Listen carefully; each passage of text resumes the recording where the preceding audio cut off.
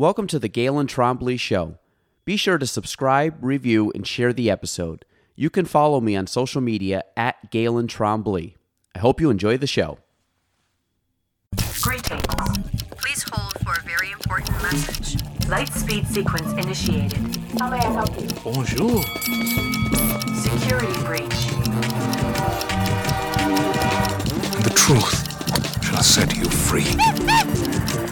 Awesome. It's a miracle. Stabilizing. 3, 2, 1. Mission complete. Thank you. Have a nice day. All right, everybody. Welcome. This is episode 208. I had to check that. 208 of the Galen Trombley Show. My guest today, a repeating guest, I think a very important guest, and I'm excited to jump into what we have to talk about today. Sue Matton, Susan, Susie, a lot of different names, but she goes by Sue to most people. She's the Vice President for Economic Development at the North Country Chamber of Commerce. She's been on before. We dived into her background from IHOP to the Chamber to everything in between that. Arguably one of the heaviest hitters locally on the economic scene and has done a lot of good for many years. And she just said if we wrap this up quicker than normal, she's going back to work. And I think that's what most people know her as, is just a go-getter and someone that's really leading the charge on many fronts, but especially for the economic development in the chamber and everything else. So Sue, welcome back. Thank you for having me. Did I wrap? That was Oh, good intro? I mean, that was really long, and my head's now swollen. I feel like I got to give you like an award now, and just like have her come across the stage and If hand it it's out. green and has 4-leaf clovers on it, that'll be good. Well, be careful what you wish for, because I got enough trinkets up there. I can send you home with something. So, so Sue, since you last came on, you've traveled the world. You've been. I'm surprised you're even in the States right now. And you just got back from what? Germany? Well, I just got back from Germany, and then I went on vacation with my family. So I just got back from Myrtle Beach after I got back from Germany. So, and I'm off to Avon for a SCORE conference on Thursday. Where's Avon? It's near Rochester. Really? Yeah, I'll be there for a day. Okay, that's just a little quick Just a little quick thing. drop in, strut your stuff, and get out. We're gonna talk about canceling businesses. So first off, these events, these things you go to, do they fire you up? Or are they kind of like, I wish I didn't have to travel, or do you get excited to go on them? Well, usually I get excited to go on them. It depends on what it is, of course. But yeah, that's one of the things that is talking to people who are passionate about helping businesses, and the kind of person that wants to do that. They're fun to be around.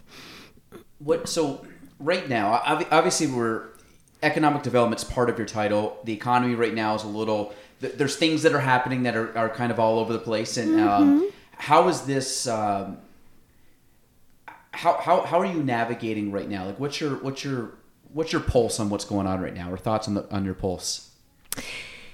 Amazingly, here in our area, things are really still going well. We still are having, especially since COVID has, they've dropped some of the requirements from Canada. For a long time, it was really, really hard for people to come down from Canada because they couldn't get back easily. And so that was difficult for the companies to make expansion plans. But since they've dropped that, and really for the last probably 4 or 5, 6 months, we've really seen a lot of interest from Canadian companies. Again, that were maybe on the back burner for a little while, and people are visiting us, and we're having conversations with them. So when everything was happening, because you came on over COVID, and the sentiment then, and having other people from the chamber and just other local people, like the border's closed. Border obviously being a big gateway for us economically and for culturally and everything else.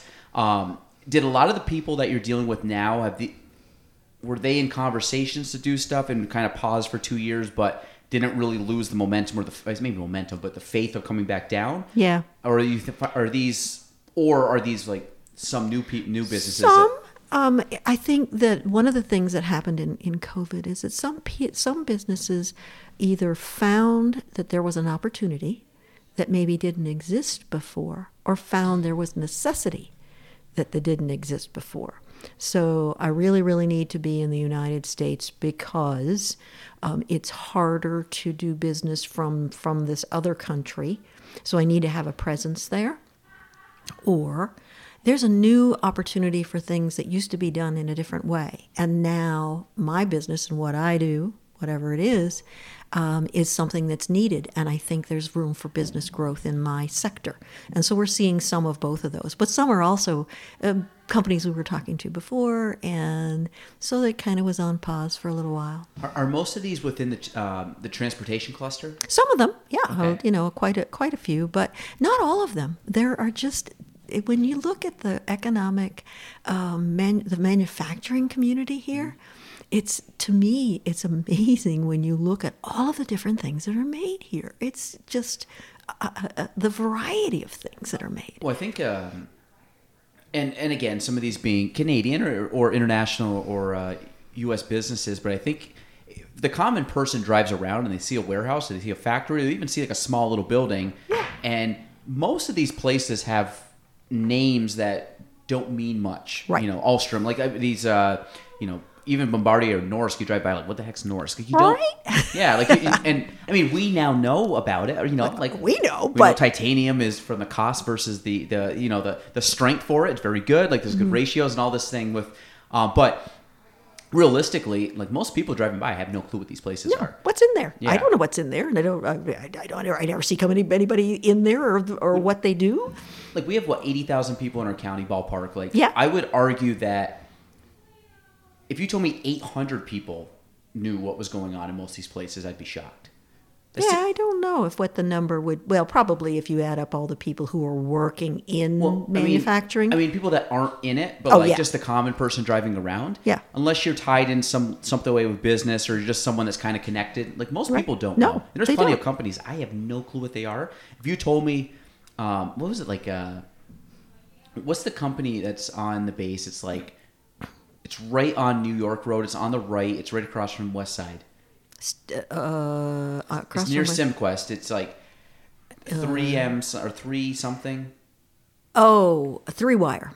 Yeah, like if you told me that, I'm like, I've driven by it. I've seen the name. I have no clue what they do. Like, yeah. I mean, and not that they're probably a fantastic company, but I'm someone that. Why would you need to know? Why would it? Yeah, exactly. Why would I need to know? And then you drive past, you go through the industrial boulevard, and you're looking at, it used to be Camoplast. It's something different now. Yeah. But same thing. Like I don't know what that is. Well, they make seats for buses and trains and things, and so you need those, and they're I think something essential, something right? for people to sit on. If you look at the things that go into buses and trains. Mm-hmm. The number of things that are there are thousands of parts, and they're made by dozens of companies.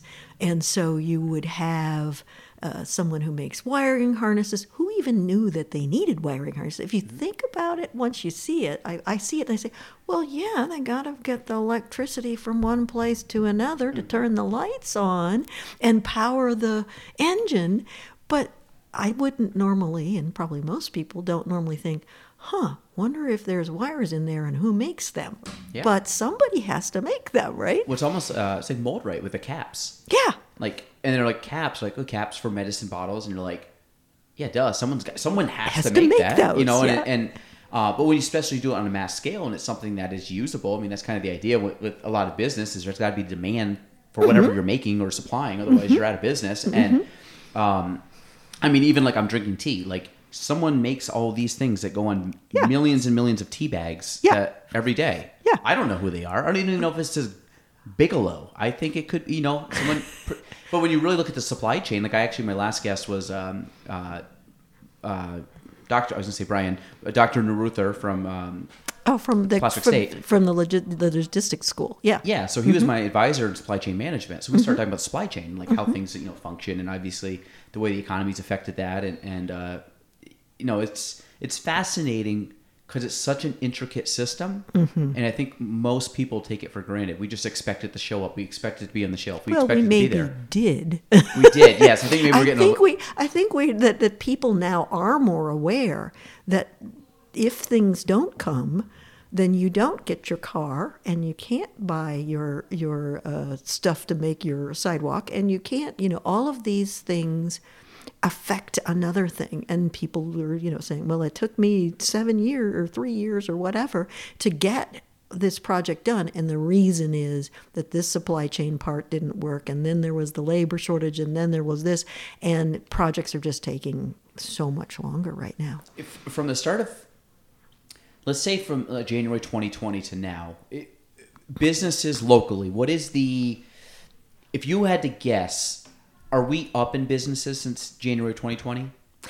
I don't know the answer to that. If I were to guess, I would say we're probably about even. And it depends on which sector you're talking about, right? Yeah. If you look at manufacturing, I think it's probably about even, because we've had some that have gone and some that have come in. If you look at the vacancy rate, which is your business, right, you would find that the vacancy rate is pretty low still. And so that is an indication that things are going pretty well. If you look at retail, I think retail's having a tougher time. Yeah, and I think there's certain sectors too. Like I'm starting to see since 2020 a lot of smaller businesses, a lot of 1-person, 2-person operations, start. And I mean, that's like a very small business. It could be a couple people. Obviously, all the way up to like a Schluter, locally that has a lot of employees. I think you obviously need all of it to make the world go around, or the economy to go around. But I find that, like you said, it's different sectors. Like unfortunately, I went through the mall like 2 weeks ago for the first time in a long time, and it's starting to become like a kind of a ghost town in there, which I remember as a kid, that was where you went. It was very vibrant, and there was stuff all over the place. And when you start looking at some companies that had been there for years, you're like, man, like that company left and that company left, and so there's some of that. But then I see, like you said, the vacancy rates.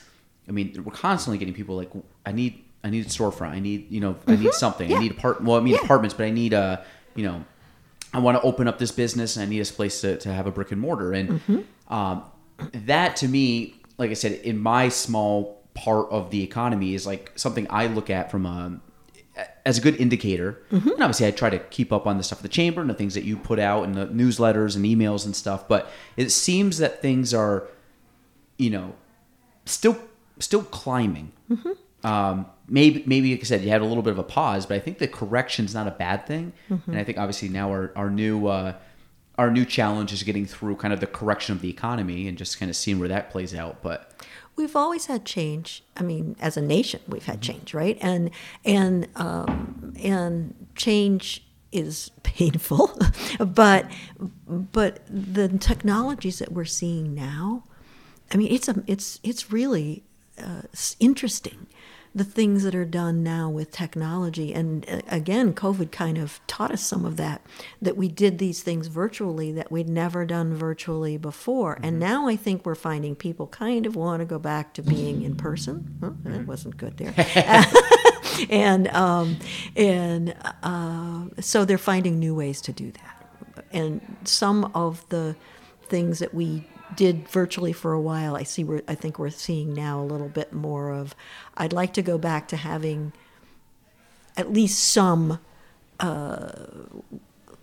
physical contact, right? Yeah. Well, I think two things. Like, so the change of like what COVID forced change. Yes. But I would argue that in our business too, I think it's kind of like anything else. It forces you to change, and I think that everybody gets a comfort level with change because you're in that comfort zone, and it doesn't really push you out. But I think one of the things, at least me personally, that COVID opened my eyes of was twofold. One, on a personal level, of time with family and really trying to focus on some of the maybe not biting off more than I can chew at times. And I think I've tried to simplify my life down a little bit on that side, but I've also tried to simplify my life down on the business side, because I'm finding that things that I've seen, and not necessarily just me in practice, but things maybe I've read, things that I've saw with other people, things that I've come across just being out and about, I'm like, that could work in our business. That could work in our business. And it's more efficiency. It's more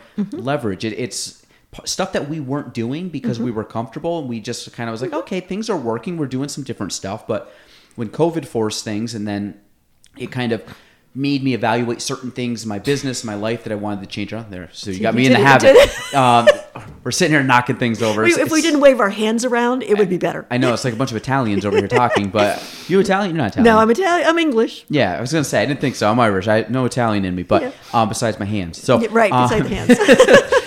but I think what it did was it personally, it forced me into looking at some more efficient models and changing some systems up and change in a good way, meaning I'm excited about the change that's going to come, but it came after a little bit of a chaotic period where it's like, whoa, I'm spinning. I'm like, because I was trying like not to change, but things were forcing change. But when I embraced the change and like, okay, I can see how this could work. Now it's like, okay, I needed that. Are you finding that in the, like, let's say at the chamber, and then also with people that you're dealing with, their needs might be different than they were a year or two ago? Absolutely. Absolutely. What do you find the biggest change would be?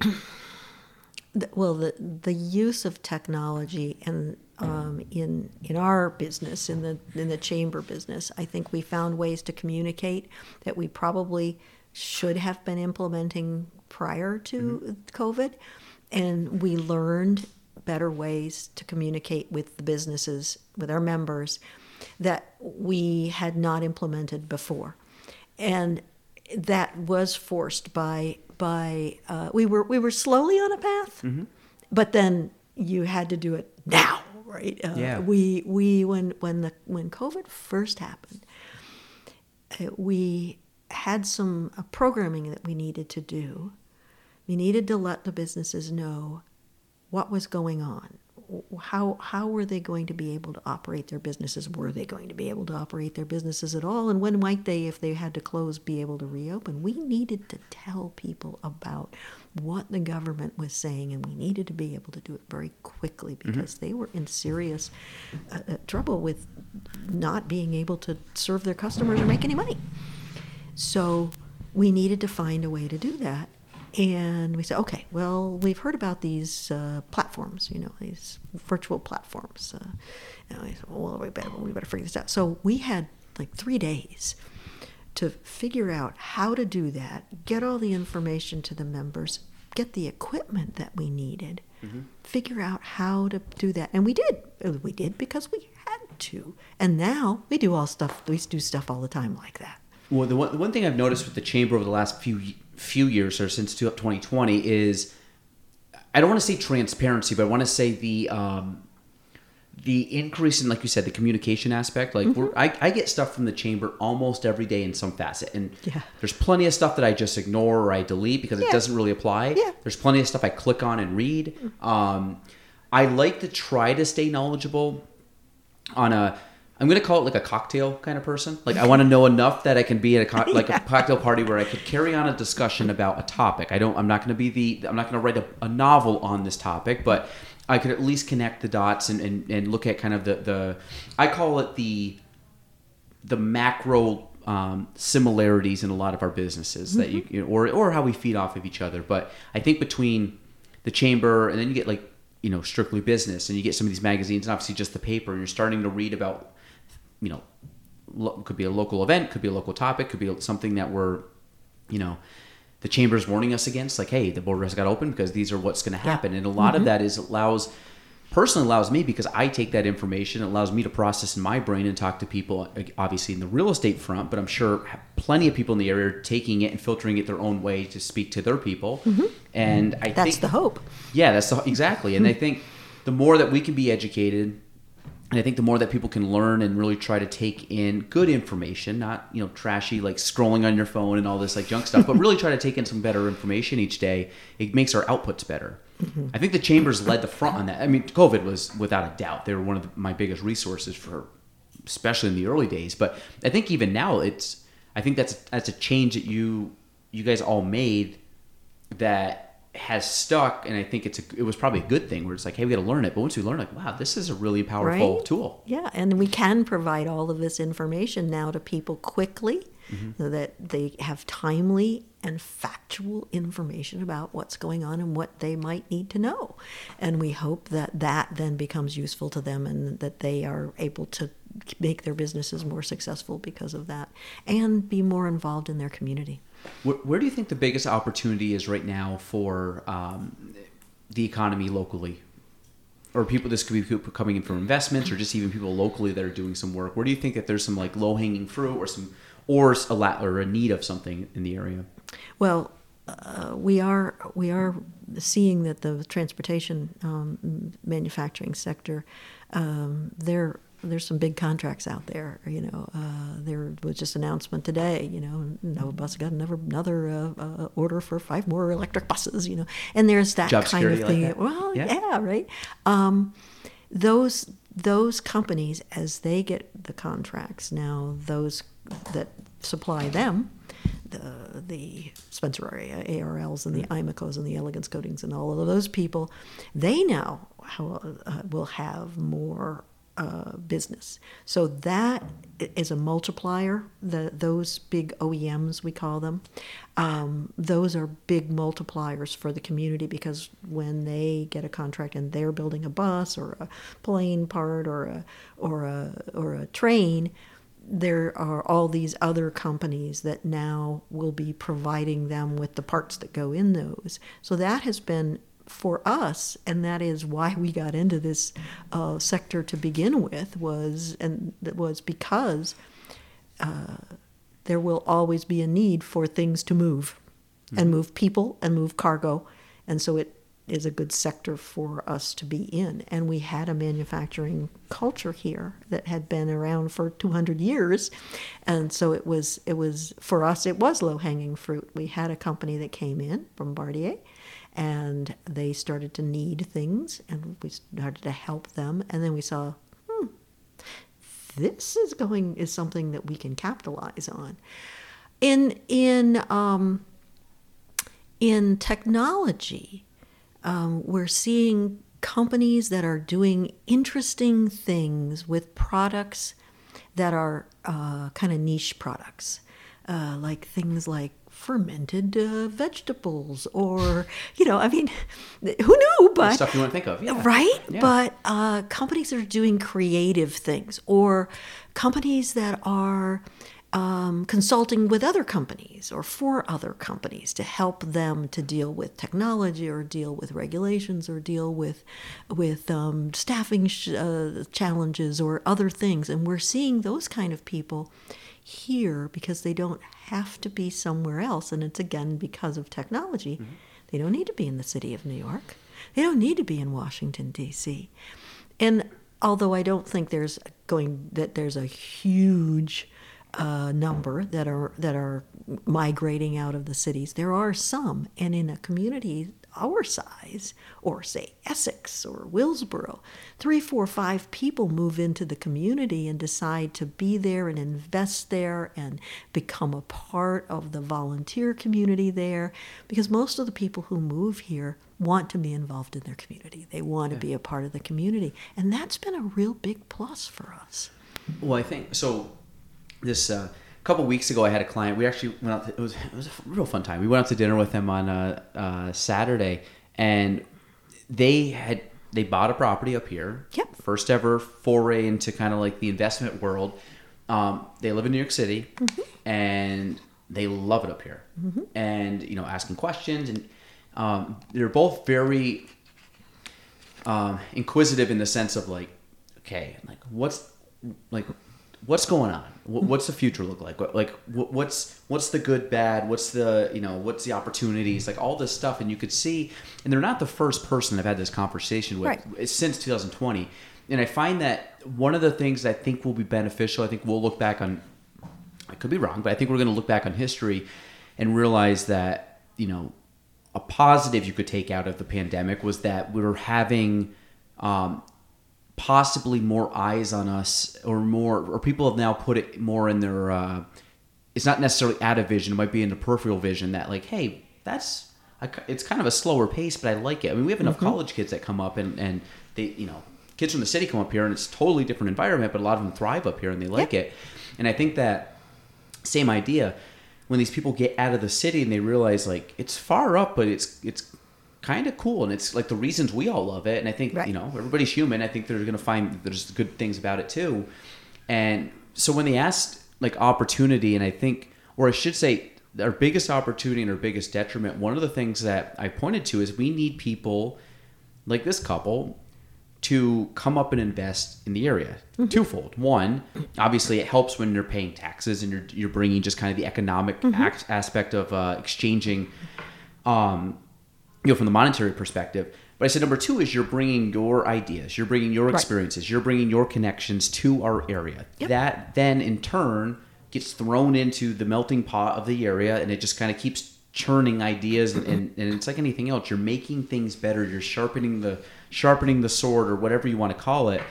But I told him, I said, we need more people like you that are willing to invest, take a risk, whatever you want to call it, but come up here and establish some type of, we call it like buying a home builds your community, or buying a home builds the community, or whatever you want to buy it. But if you buy a home, you're investing in that area, because real estate's not a quick flip. So like when we say people coming up like that, or in your sector, starting businesses, I don't think there's a bigger win for the area than when we bring people in. Right. Personally. Right. Just for what stems. I think we don't want to lose what makes us special. I don't want to be New York City. I don't want to be Albany. Yeah. But the volume of people moving here is not so large that we lose that, really. And we've always had people who came here and wanted to be a part of the community and love the community. I think there's just more attention. As you said, there's more attention on us right now, but there's more attention on a lot of places that are beautiful and mountainous and, have water and those kinds of things, where people say, if I don't need to be in my 900 square foot apartment in New York that I am paying $7,000 a month for, maybe I could live a good life in these other areas, and I can still do everything I need to do almost from my home. Yeah. As long as I've got an internet connection. Well, that's huge. And how many people come up from more, Montreal, New York City, and it's like, I like the mountains, I like the lakes, I like not having people on top of me, I like that a 15-minute drive is 15 minutes. Minutes, right? Yeah, and I think that... A mile a minute. Well, also too, like, purely the fact of how far your dollar goes. If you're getting paid like New York City, but you're living up here, like, you're doing pretty well. And I think that that's something, and we're going to see opportunity locally for other people to thrive, because some local people may not want to go to a job down the road. If they're savvy enough and take the kind of the risk, it's like, hey, I want to try to work somewhere different but still live here. And I think that's going to open up a new sector. But I think, again, if people are able to realize that your job opportunity at this point is really global, and I think a lot of people get sucked in this box of like, I got to work somewhere here. I mean, in my business, like, you own a business, there's, especially mine, there's a level of geographic boxing that we have. Like, I can't sell. I can see Vermont. I can't sell in Vermont. Like, I can't sell in Canada. Like, there's certain and there's a licensing thing there. Licensing thing, yeah. and I'm probably not going to drive to Buffalo to go show a home. Like, so there's things that you have in our business, but I've been also thinking too, like, what could we do in our business that physically doesn't require me to be there, but I could do it from my desk here, but I don't necessarily have to be away from my office.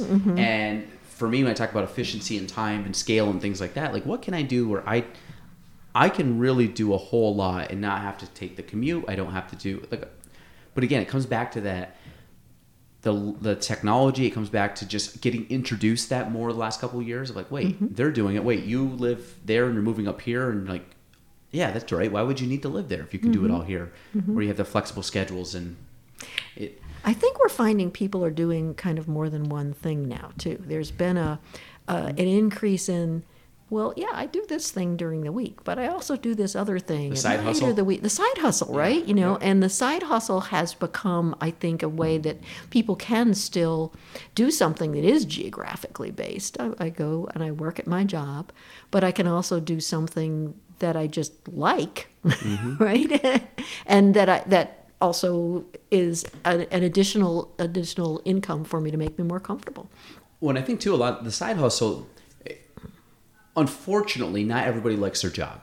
I think you probably fall on the latter. I like the my former, job side. You like and you job. too. You can see the passion, right? Yeah, there's some people that really enjoy what they do. There's some people, unfortunately, that don't. But I think that the people that can take the side hustle, which is typically more of a passion project that they like doing, And if they really grind at that, which a lot of times they can do it because they have a passion behind it, they have that motivation, that can then turn into their main gig. And I've seen it. A girl I know, she owns a little, was her side hustle, and this about a month ago took the leap of faith, quit her, state paying job kind of thing with benefits, and went totally out on her own and kind of bet on herself. And you could see the like relief off of her. I mean, there's still a level of like, oh crap, I gotta hustle now. But it's that idea that like a lot of people, when you bet on yourself, it's scary, but it's the biggest payoff. And I think at the end of the day, like, I don't like people telling me what to do. Not that I won't listen, not that I'm like this rogue person, but I like having autonomy of my day and my schedule and my decisions and things. And that's,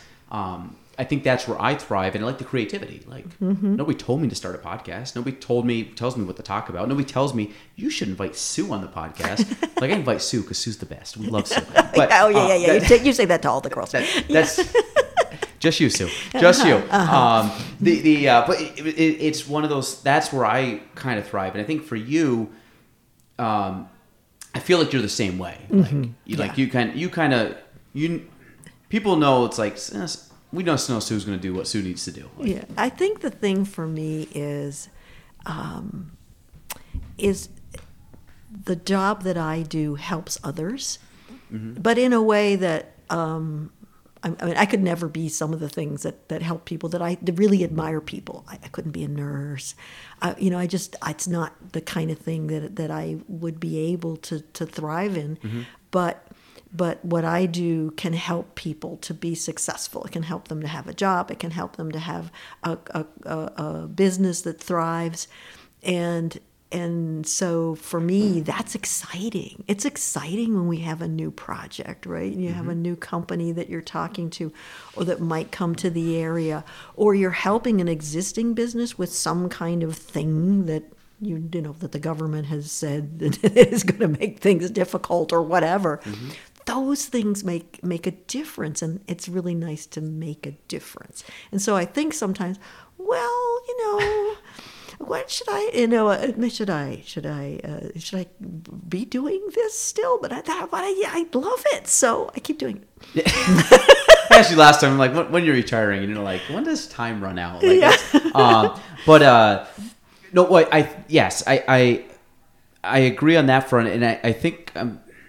Is there ever a time, or when is the time that this happens, where you're dealing with maybe a new prospective business coming in or investor or something, where you just feel like you got over the hump, where it's like, this is going to happen, or we just unlocked like the hidden door that we need to unlock to make sure this thing gets done? Always, because in the economic development world, things can take 6 years. They can take 4 years. They can take 6 months. They probably don't ever take too much less than that, even though everybody wants that. They say, I'm going to be in here in 3 weeks. And you think, no, well, probably not, because they're just things that you have to do in order to make it happen, right? But sometimes people will think about it for a while, or their business's model something will change within their business. And what they thought they were going to do is just not what they need to do right now. And I literally had a person who I had been talking to them about a project, and we had been back and forth with emails, and they said, well, I just don't think I'm going to do that right now. 6 years later, he emailed me the original email that I had sent to him, the string, right, and said, can you still do this stuff for us? And it was like things 2016 like... 2016 or something? Yeah, right? They have a warehouse here now. And so there was something that clicked there that finally was the thing that triggered, yes, I am... And it wasn't the same thing they were going to do the first time. It was a different thing. But it's a relationship business like your business. It's a relationship business. People do business with people. They don't do business with businesses. They do business with people. And when you're showing a house and you're, explaining to them what the assets of the house are, you probably say, you know what? This one's not right for this person. And then as you get to know them, you get to know what it is that they do need. And it's the same with the businesses. What do they need in order to be able to do what they need, they want to do, and then therefore what we can help them with. So when I got in the business, I learned this early on, and I think I've connected the dots more on this. I find, and I read this the other day, basically someone that's really, really good and really, really knowledgeable at whatever they're in should be able to explain it to a kid. Because the idea is that you can dummy it down and get to the basics, where most people are too much all over the place. And I've always felt that, and there's a couple things I've been in my life that I really feel that I could do that in. Mm-hmm. Real estate being one of them. I've been doing it now for a long time. Yeah. I feel like it's not half my life, but it's getting close to that, which is insane because I don't think I'm that old. But the idea is that I've been able to, or I feel I have the confidence enough to strip down a lot of what real estate is into very, very basic systems, models, solutions, things like that. Like most of the stuff funnels down to the same general area. Yeah. Same in your business. I mean, okay, this is a finance, this is a house, or this is a government thing, this is some real estate part. Like I feel like, and I feel confident now that if I don't know the answer, I can find the answer. So really I can answer your question. I might need to lean on somebody, but I have that connection now. But one of the things that I learned early on that I'm now connecting more and making it more simplified with being like, okay, this is really at the heart of a lot of stuff. When you talk about people do business with people, I've always gone with the idea that they do business with who they know, like, and trust. And the know, like, and trust starts, like I know you. I met you at one point. When I met you, I knew Sue, you knew Galen. That was about it. Yep. You could say, maybe I saw you online. Maybe I saw you at an event and I thought you were like a good person, but I didn't really know you. But maybe when you met me, you're like, okay, I know and I like him. There's a certain level that then you eventually form a relationship where you trust that person. Like I would have no problem calling you up or asking you a question or even discussing something that I wouldn't openly discuss with somebody I didn't know because I have a level of trust in you. Yep. And the same thing with like, I use in my business, like I could be telling the same thing to two different people. If I know this person better than that person and it's the same, I'm delivering it the same, I'm doing everything the same, one person might be mad, one person might be, oh my God, thank God for you told me that. Yeah. But it's the level of trust there. And I deal with that all the time. Like I'll get people that, I might rub someone the wrong way, but I'm like, it's probably unfortunately, it's probably too early in our relationship that we had to talk about that. But I'm also not going to not tell you about stuff because at the end of the day, I want you to succeed, whether that's a detriment to me. To me, it's always the, you got to do right by the person you're dealing with. But the know, like, and trust factor, it's the relationship, but it's such an important factor when you get the person being like, you're my person forever. Like, I'm just working with you. Like, okay, well, I'm deep in that trust factor, which is a good thing. But I say a good thing. It's a great thing. Your goal is to try to, get some really good people that are into that trust factor mode. And I'm guessing in your business, you do a lot of stuff that may not pay off now, but 6 years down the road, because you're a good person or connect to that person, or like, well, it might take a little bit of time, but let me help this person out, and people remember that stuff. And you to me, in our business, sometimes you're helping people, and it's not going to have an effect right now. It just isn't, right? This person is not going to be ready, and they're not going to be ready, but you don't know if they will be in the future, and so that.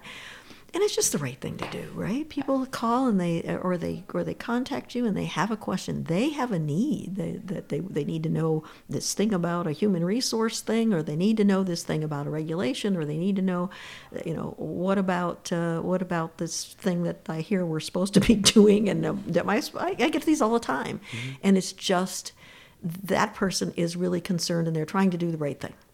Where do you get most of your information? Because you have to stay up to date on a lot of stuff. Like, what's your daily, weekly routine? Well, you were talking about, I'm not going to know the encyclopedia about everything. But you described an economic developer.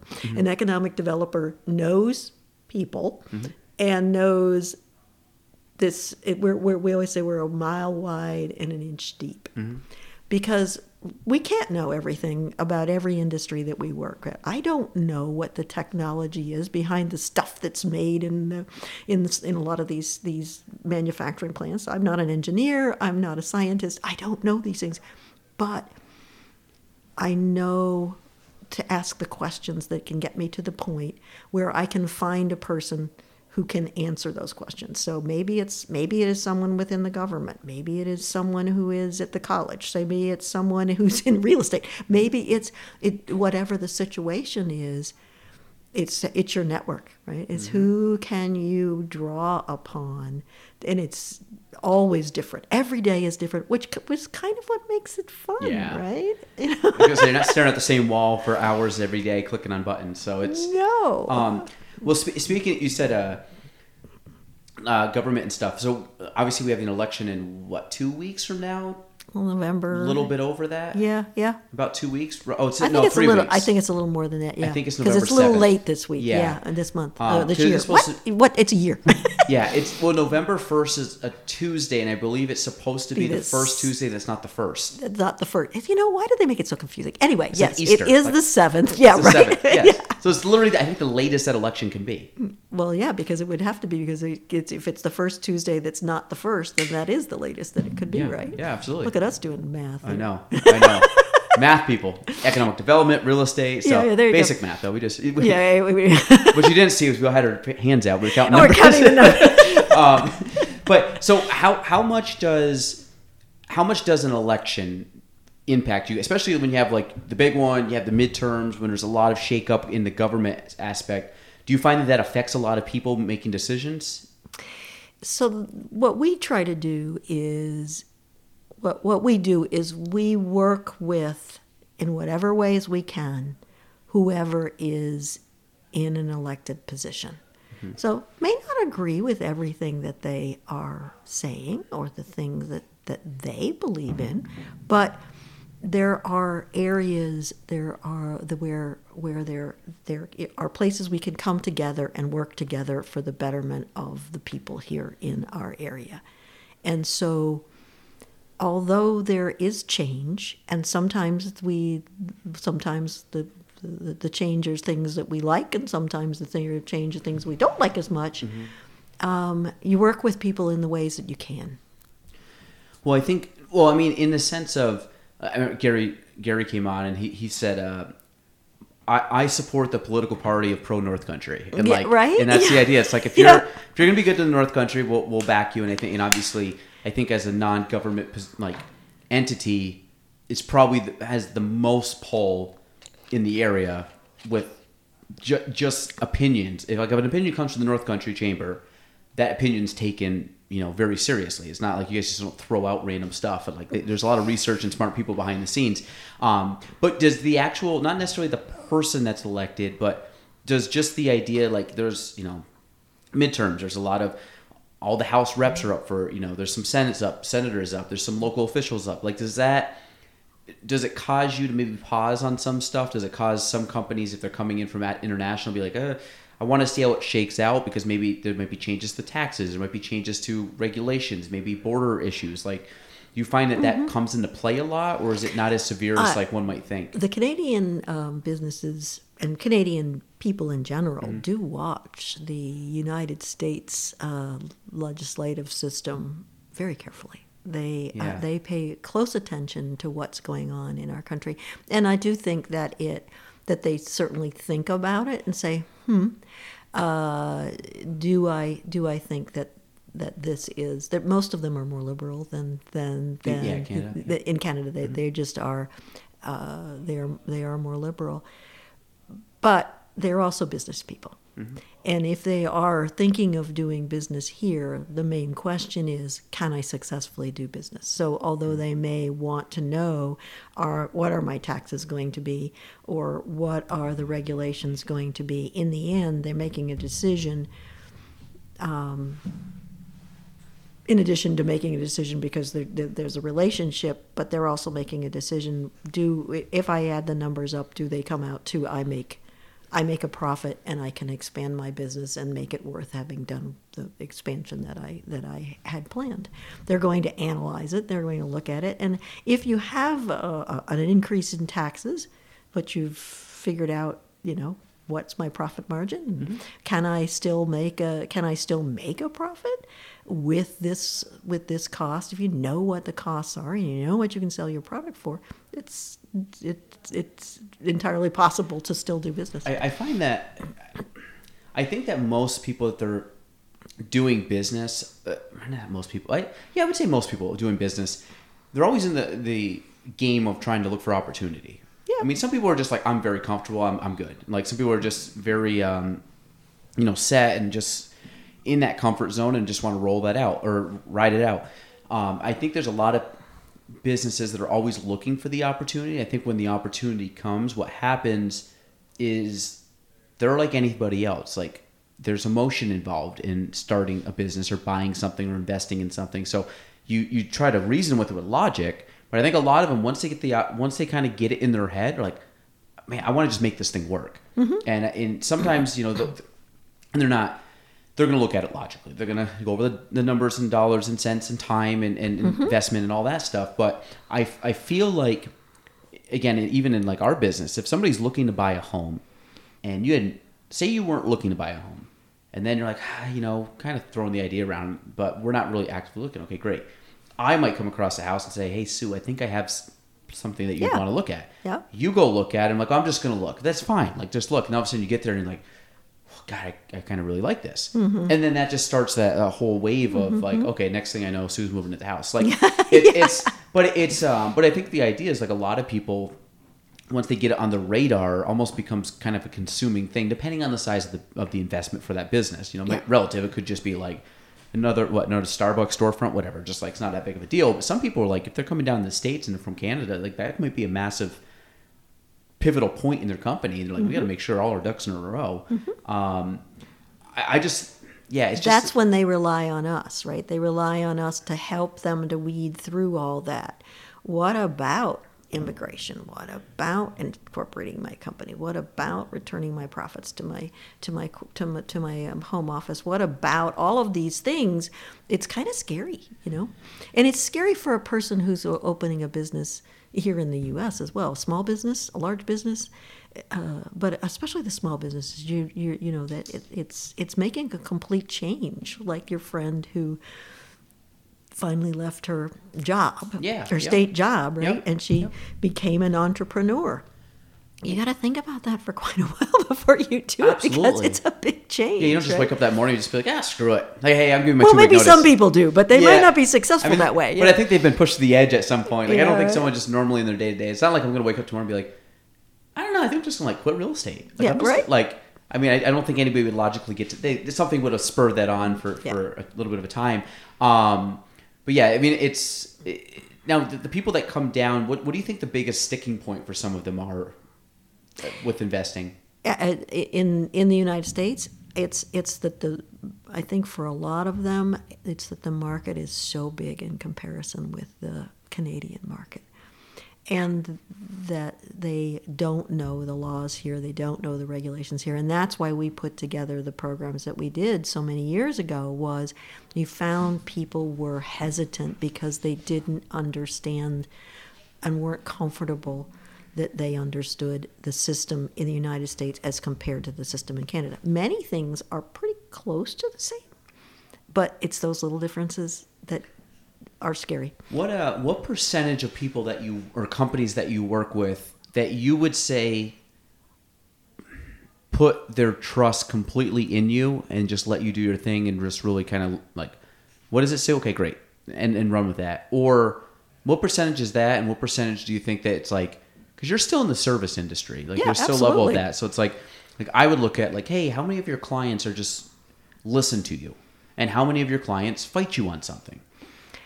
I don't think that people want to fight you, but I think people do have an idea sometimes, and it's a good thing, right?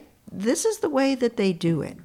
That might not be the way that we would normally recommend that they do it, but if there's a reason that they're doing it and it is working for them, then we need to figure out how to make that happen for them, if at all possible, right? Mm-hmm. But let's say a person has a business and they don't like to borrow money.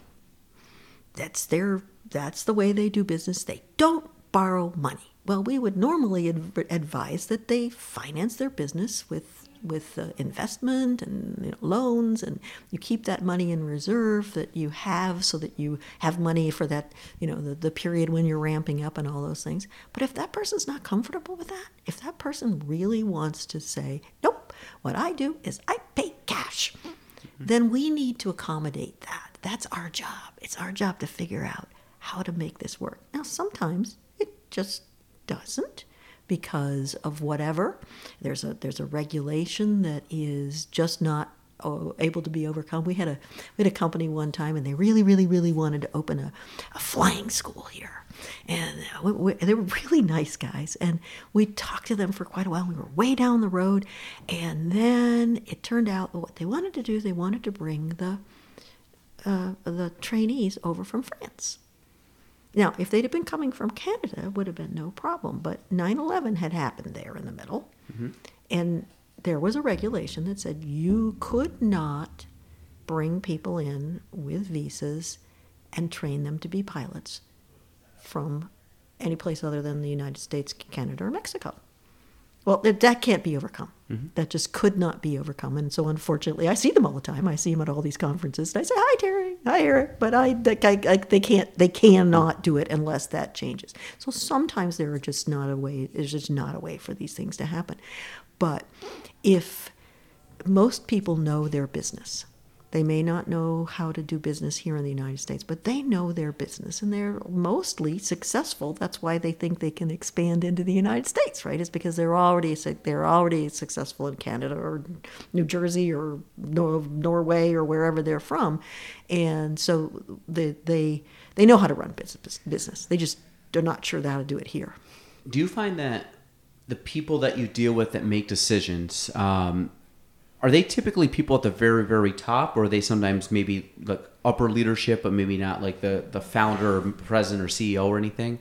Or do you typically have to speak to someone at that level? Eventually, you've got to speak to somebody at the top, right? Sometimes big companies will have people who are on their staff, mm-hmm. who it's their job to look at opportunities, and then they would then involve the leadership at some point. So they might be leadership, but not the very, very top, not the president, not the CEO, but eventually you need to talk to those CEOs or CFOs and the presidents and the owners. You eventually need to talk to them because they're the ones who actually make the decision. So do you find that the people that make decisions, are they pretty like, let's cut to the chase, blunt, quick? Usually, yeah. Okay. Yeah. I would. Yeah, they're not usually too detail oriented. Well, they're not. They've got the details because they got the details from their team, mm-hmm.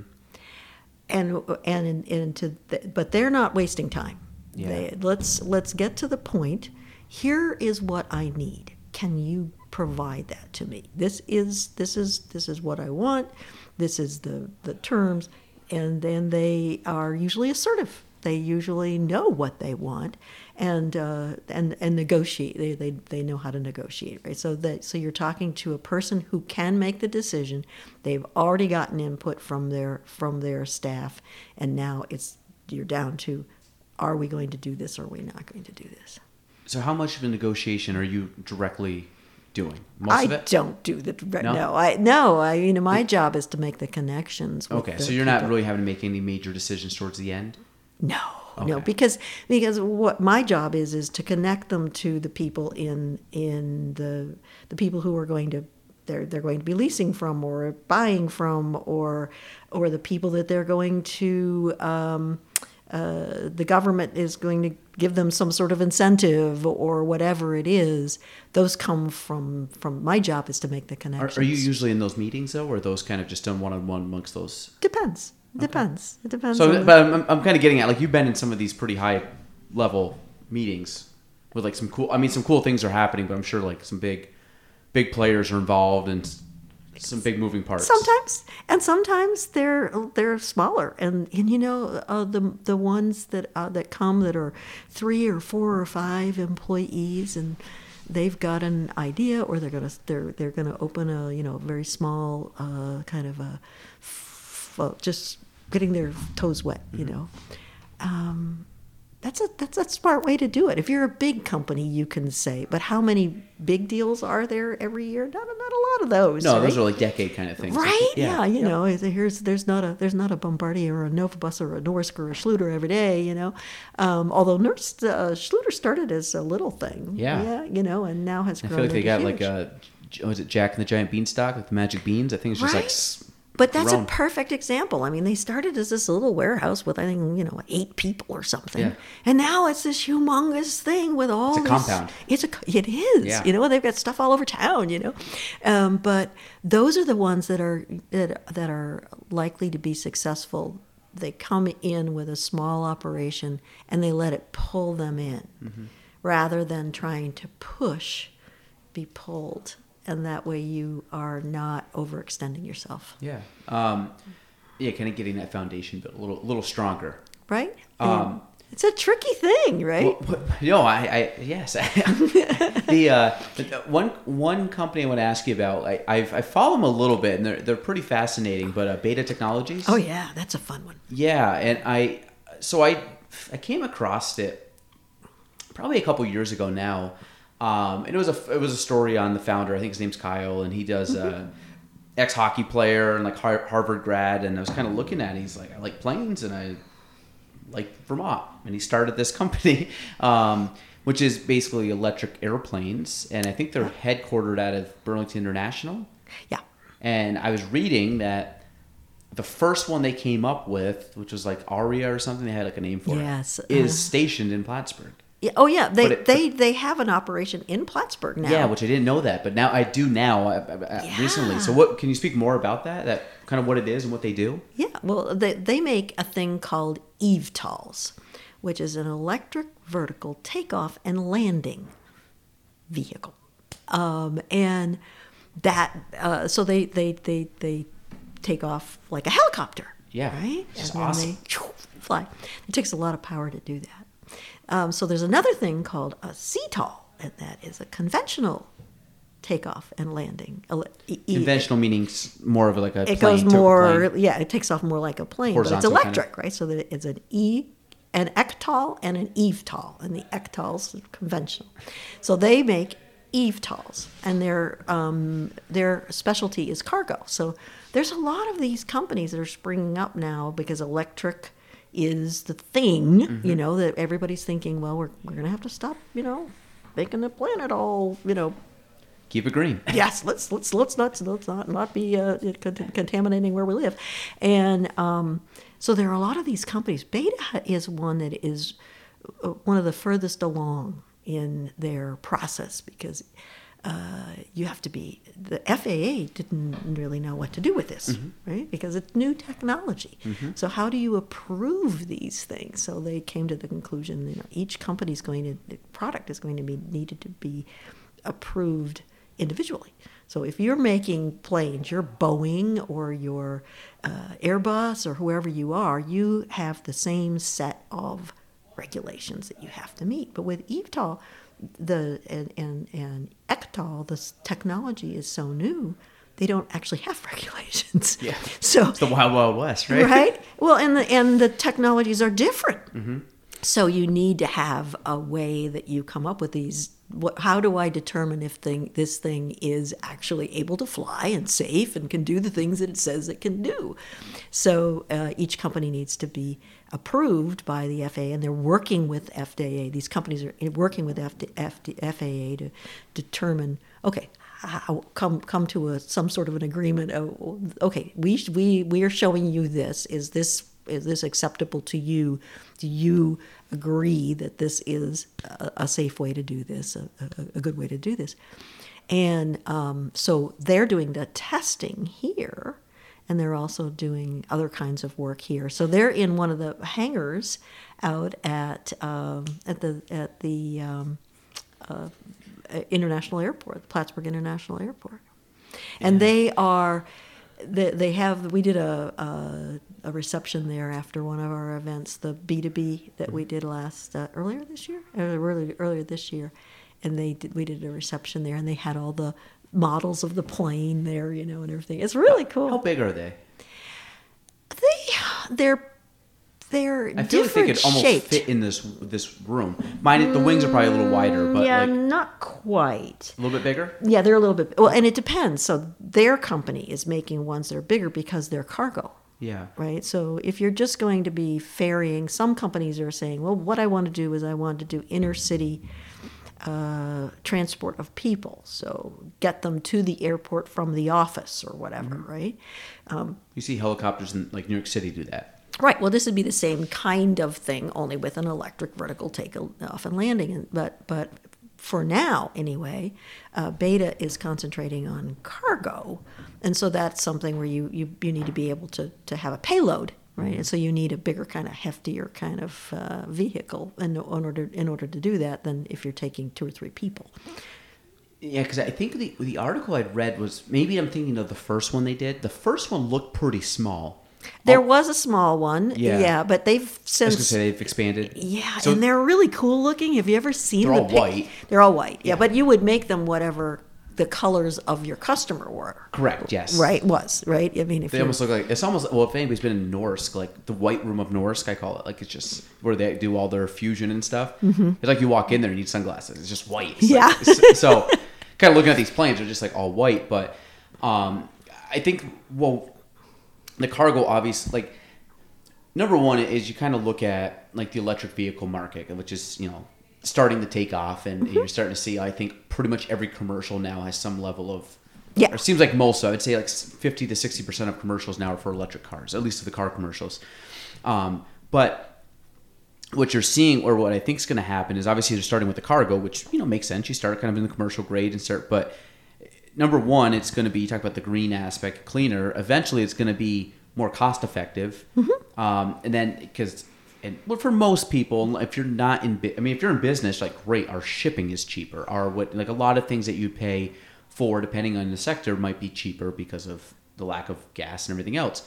But then I think once you get into the residential aspect of it, we're going to see residential electric planes at some point in our lifetime that, does the amount that they charge, and I'm just like hypothetically throwing ideas out, like you would think that the cost to actually run these planes would be cheaper based on, like I said, if it's more fuel efficient, if it's maybe because of electric, depending, obviously the batteries can be heavy, so I don't know what the weight would be with just fuel versus a battery. Well, that's what the scientists do.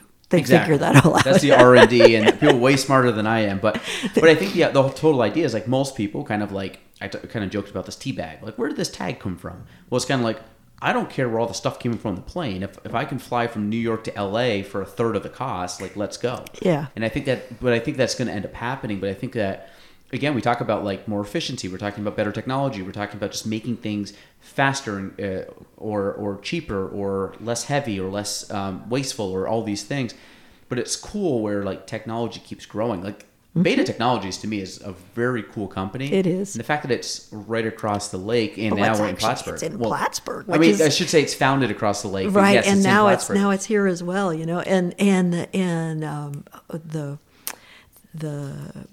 Before they were certified, right? So you have to certify the plane to fly, and even though the whole FAA certification process isn't done for anybody, and none of the companies are fully approved yet. You get approved for doing the testing and things. Well, but it wasn't certified for that yet, so they had to bring it over, and they had this great big helicopter. And Joel and I, who works with me, and you've interviewed him as well. Yep. Good, Joel and I were out. We were practicing golf because we're not very good golfers, and we had a tournament, so we were practicing golf so that we wouldn't totally embarrass ourselves, and especially me. And we were at the barracks, and we looked up, and here's this great big huge helicopter with the Beta plane hanging from the bottom of it. Oh. And they were transporting it across the lake so that they could begin to do the testing here. And that was the first one that they brought over, right? Oh, that's cool. And so they had to go really, really slow And there was nothing obstructing it because the lake is, wide open. They knew you were right there. They wanted to show it off. And they wanted, yeah, right. We got to watch it for a really long time That's so cool. because it was going so slow. But now they fly it all the time, and they've flown it to, I forget, Arizona or Tennessee, or I don't know. They've flown it a long way. But there's some you can really nerd out on some of this stuff because it's fascinating. It is. And to see it, like you said, see it up close and personal. And I think she posted, it might have been on LinkedIn or something. Molly Ryan was like in the simulator for it, and the cockpit is weird. It's almost more of like a helicopter style, but it's kind of like, if you've ridden a Tesla or anything, it's very minimalist. There's not a whole lot of like gizmos and gadgets. It does the job, but it seems like there's great the view and everything else. Like it's cool. It's very cool. Yeah, I have a hybrid now. If it's my personal car, and it doesn't have a shifter. That was hard to get used to. It only has a button. So how did drive? It has reverse, and then it has park, and it has drive, and so you have to like go through and the neutral buttons? and neutral. Are Yeah, they all you different push a buttons? button. You push a button on the but down next. they each have their own button. They each have their own. Okay, button. I didn't know yeah. if you're like it's almost like flipping through the channels, like drive, no, reverse. That'd be cool too. Well, one of the cool things about Tesla is if you drive and you want to change, like if you want to go from drive to reverse, if you're going under 5 miles an hour, you can do it. And you don't have to go Don't have to stop. brake, don't have to put the brake No, or you anything. So like if you're driving and it's like you're kind of like lazy and don't really want to have to park to back in, just go whoop, whoop, and then you can like do it in a continuous motion. And that's one of the things, like it's cool the different technologies that are coming out, but it's like just something small like that. Like, Yeah, right. Like I never even thought about that. That's I didn't. Genius. You don't ever think about it, right? Why am I sitting there holding the shift? I just want to hit a button. It's like, reverse, drive, like boom, boom. Yeah. Like, you're sitting there and you're trying to go, you're pulling the shift and you're going around it's like following a maze. You know what I mean? It's like left, right, down, up. It's like, can I just go up and down? Like can I just hit a button? Like, Can you hit a button? just make it nice and simple. Is companies like, obviously Beta, like I said, is more of I would say kind of a futuristic company. We're seeing that are there other things in the pipeline that you're excited about that might warrant something similar, like in the idea that Beta's very visible, so we see that because they've got planes and there's a lot of news out about them. But the companies so many of the companies we have, they're doing really cool things. We talked about Schluter, and I was recently in Germany for meetings about authentic STEM. There were opportunities for the students to get involved in STEM fields and see how that works and whether that might be something they might be interested in, because it's not something that you just naturally, say, oh, well, I think I want a career in science, technology, engineering, and math. Well, probably some people do, but for a lot of students, they just don't really know what that means. And so giving them an experience of being able to solve a problem for a company and work out how to do that using the things that they have learned about science and technology and engineering and math as part of their education is just exciting for them. And I was in Germany. We were looking at all those kinds of things, and Schluter actually has their headquarters where we were.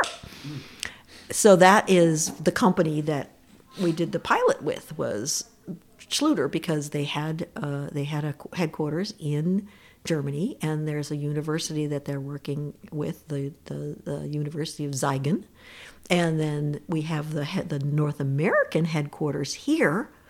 And so the students from CV Tech worked with the students from Germany, and they came up with a solution for a problem that Schluter gave them and said, here, this is this production problem that, well, I'm sure they could have solved it themselves, but they hadn't gotten around to it yet. They said, okay, here, students, you see how you would solve this. It's up to you. You decide how best to solve this problem. Give us a solution. Tell us why you did that and how this is going to work. And if we like it, we will implement it. There I go again. And we'll waving my hands around.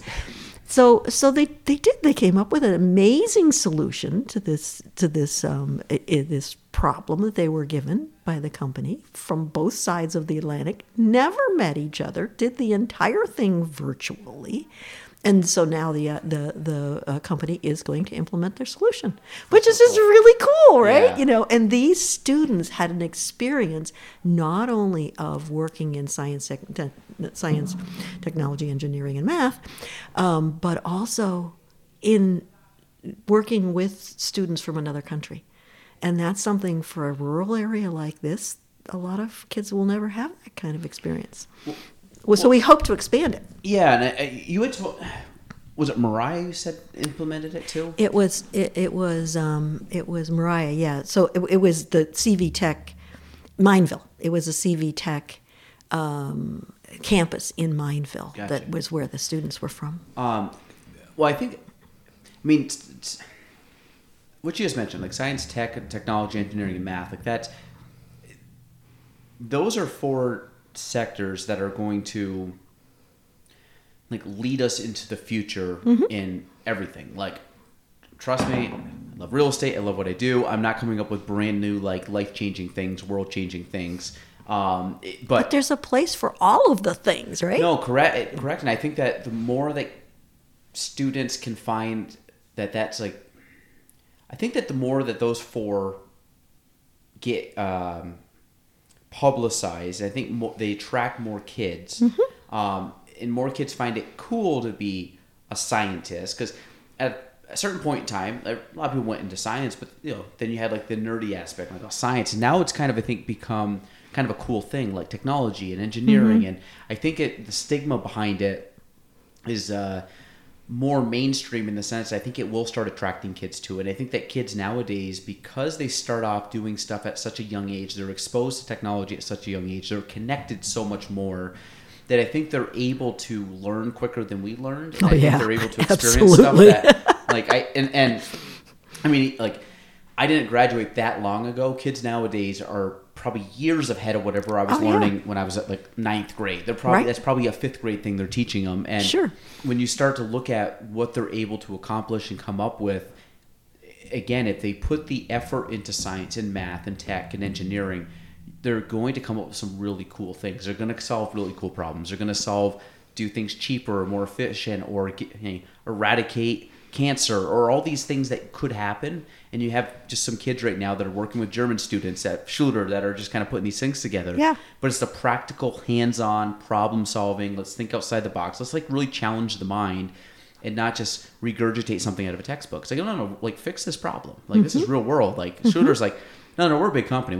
We have a lot of stuff going on. Like, you guys are going to do this. And it's like, cool. Like saddle up. Let's go. And I think the practical application, I love, like, just the hands-on, getting almost like a trial by fire to get thrown in, just figure it out. And kids adapt and they thrive in that. Oh, they do. And, they had all these things all set up, these fancy things set up for them to communicate with each other. Yeah, never mind. We don't need that. We're just going to use Instagram. I'll just slide in the DMs and ask them. Right? Well, exactly. You're like, Frederick, how'd you put that math problem together? Yeah, right. Yeah. So they found their own way and they did it, right? And the students found the parts of the. There's STEM, and that's a big thing. Yeah. Okay, well, it encompasses a lot. So one student finds that they really want to be in IT, and another student says, you know what, that chemical engineering part, that was really interesting. So each one of them found a thing that they were really interested in. I don't think they had any idea that was where they were headed when they started. And now one's going to Clarkson, and one's going to this school, and one's going to that school, and pursuing the thing that they found that was interesting to them. And more niche than it was niche. Yeah, it was more, Well, I think a lane. And I think nowadays kids are exposed to more opportunity that, like, when I was 17, 18, deciding what I wanted to do, I didn't even know that was a thing. Right. And it's like, I guess I'll just go to college and I don't know, let me pick from one of these really broad topics. Right. I had no clue what I want to do. And I actually went, speaking of Dr. Naruther, who's my like I said, my my advisor, but I went into global supply chain management almost 15 years ago. And at that point, I thought that was really neat, like a niche thing. It is neat. Like, it was neat, but like a niche thing. Like, it wasn't just business. Oh, like, yeah. I'm going into... And it was the only one that I didn't know what it was. I'm like, I know kind of what marketing is. I know what accounting kind of is. Like, I'll just go into... And I told I'll pick him, this one. Huh? I just picked it because I'm like, it just sounded different, and I didn't know what it was. I'm like, screw it. I'll just try it. And it's a fascinating topic and a fascinating industry. It is. But I never knew what global supply chain management was when I graduated high school. You know, I went to college and I learned it, but like when you start talking about these STEM courses, and some kids like, I like the chemical engineering, but I like how they, you know, fused these atoms together and did this. And I'm like, you don't just learn that and like the quicker kids can get exposed to that, it opens up a wider possibility of options. Like sometimes it takes kids into college or even outside of college or even in their 30s or 40s to find something like, I really like that. And I think the more you can expose early on, and get kids really finding that passion project early where they love going to their job. Because if you like going to your job, you're going to create stuff. Yeah. You're going to do better because you're excited about it. You know, it's way better to do good work if you're excited about it. Yeah, well, and it makes life more fun when you can be doing something. You don't feel stressed out. You can hang out. Or maybe you find that, wow, I really like fixing cars. Well, hey, you know, that is something that you can that you can be passionate about. Is figuring stuff out. There are some people who are just really good at figuring stuff out, right? I was watching, my wife says I'm 80 years old, but my Sunday morning, I love watching Sunday Morning, which is on CBS. I don't know if you watch it at all, but I don't think anybody my age actually does watch it, but I love it because they do all these little small segments, and there might be 10 throughout the whole, it's an hour and a half episode, there might be 10 different segments. Some's on music, some's on culture, some's on art, business, history, and they talked about one this past week. It was talking about like America, but it was based on the divide of America. I think it was kind of preluding into the election. But one of the things that they talked about was the idea of the divide between the trades, and that some people basically look down on people that go into the trades. I've always looked at someone going into the trades. You want to start setting what you're going to get paid. You're going to because people don't know what they're doing. And the guy that they were interviewing had a whole school, and they're talking about plumbing. The guy's like, I didn't want to go to a 4-year college to went to plumbing, and found out it was a 5-year apprenticeship. But he goes, I learned everything. And some people are like, well, you know, people look down on it because we wear ratty clothes. You can make a lot of money being a plumber. Yeah, exactly. Like, we're in the ratty clothes, we're dirty, we're doing all this, and they're like, people don't think we're smart. I'm like, trust me. If anybody's tried to do their own plumbing, you want to say, give me a math problem. I'll figure a math problem out. Trying to figure out plumbing and look at it. And where do I twist this and pull that and shut the water off and flooding my house. And now I need the mold guy, and I need the guy that cut out the sheetrock. And it is better if I don't do my own plumbing. Yeah. So, but sure. It's crazy that people look down, because we have a very good program at CV Tech. Oh, they do wonderful work. And again, I will be first to admit, like when I was in high school, people that went to CV Tech, people just considered them like, oh, they're just not that smart. They're going to CV Tech because they don't want to take physics or something. And I'm like, well, no. Like, if you look at all the things that they have as majors in that school. It's incredible. I'm the chair of the advisory council for that, and I am always amazed at all of the things that these different sectors that these students are learning, and that they come. If you've ever been to their graduation, to the graduation, and they will talk about, this is the student name. Here's where they're going. This is the company they're going to work for. This is the school they're going to go to. This is the certification they're going for. And I'm always amazed at all the things they're doing. Yeah, because 18, but I'm like, this kid knows how to build a house. He knows how to fix a car. He knows how to fix the plumbing. He knows. I said, when you're in COVID and you're an essential worker, that's what we're talking about. Like, we were essential workers. Yeah. And he goes, like, in the middle of a snowstorm or something, where, like, your heat's not on. Guess what? I'm like your savior. Absolutely. And it's like, I don't care if you have all that fancy. So I think that the idea behind, like, part of me, if real estate doesn't work out for me, I think it's working out. Well, if it doesn't, Sue, I've seriously considered, like, I want to go learn how to do electric. I want to learn how to do plumbing. I want to learn, because I would have no problem turning that into a small business of that sector. Mm-hmm. But most people don't know how to do. And some of the benefit is you get to kind of like work, hands on. You get to build something. So there's that gratification of like some stuff you can't physically see. Like people do stuff, and like you can, like I can see someone like closing on a home. Like you can see a deal eventually happen in the building up. But a lot of what we do is we don't physically see something coming together. Right. Where like that's like the other day I built shelves down in my basement just for storage. But just the process of like picking out the materials, going down, like putting on some music, just measuring it, measuring it, cutting it, ripping stuff, like all these things, screwing things together. But it was therapeutic. It was just relaxing. Like you were thinking, you were still challenging, but it was relaxing. Sawdust is everywhere. You're putting and you pieces get together. to see the end result, and that's right? it. You saw from start to finish. Like here's just a bunch of random, lumber pieces of wood and and then it came screws up or nails or something. And I'm like, it's clean. I got it. And like, what was the purpose? Well, the purpose was I can get all the stuff off my floor vertical, so I can save storage or save space with storage. But and you can put more stuff on the floor. We're trying to avoid that. It was the idea, like you could watch that happen, but someone I can build a shelf in my basement. I'm not building my own house. So when you get when someone comes, like I can change my toilet seat out. I'm not rerouting all my plumbing in my house. No. But there's people that can do that, and there's a lot of people locally that can do that, and I'm hoping. And this is what I was talking to Dr. Ruther in the last podcast about was like, how do you see college and how do you see like things working out? Because I think you're going to have a mixture of people going to college to get degrees that will legitimately need a degree for whatever they're doing. I think you're going to get a lot more people going into the trades. And I think the third thing is you're going to get a lot of people going to specialty courses.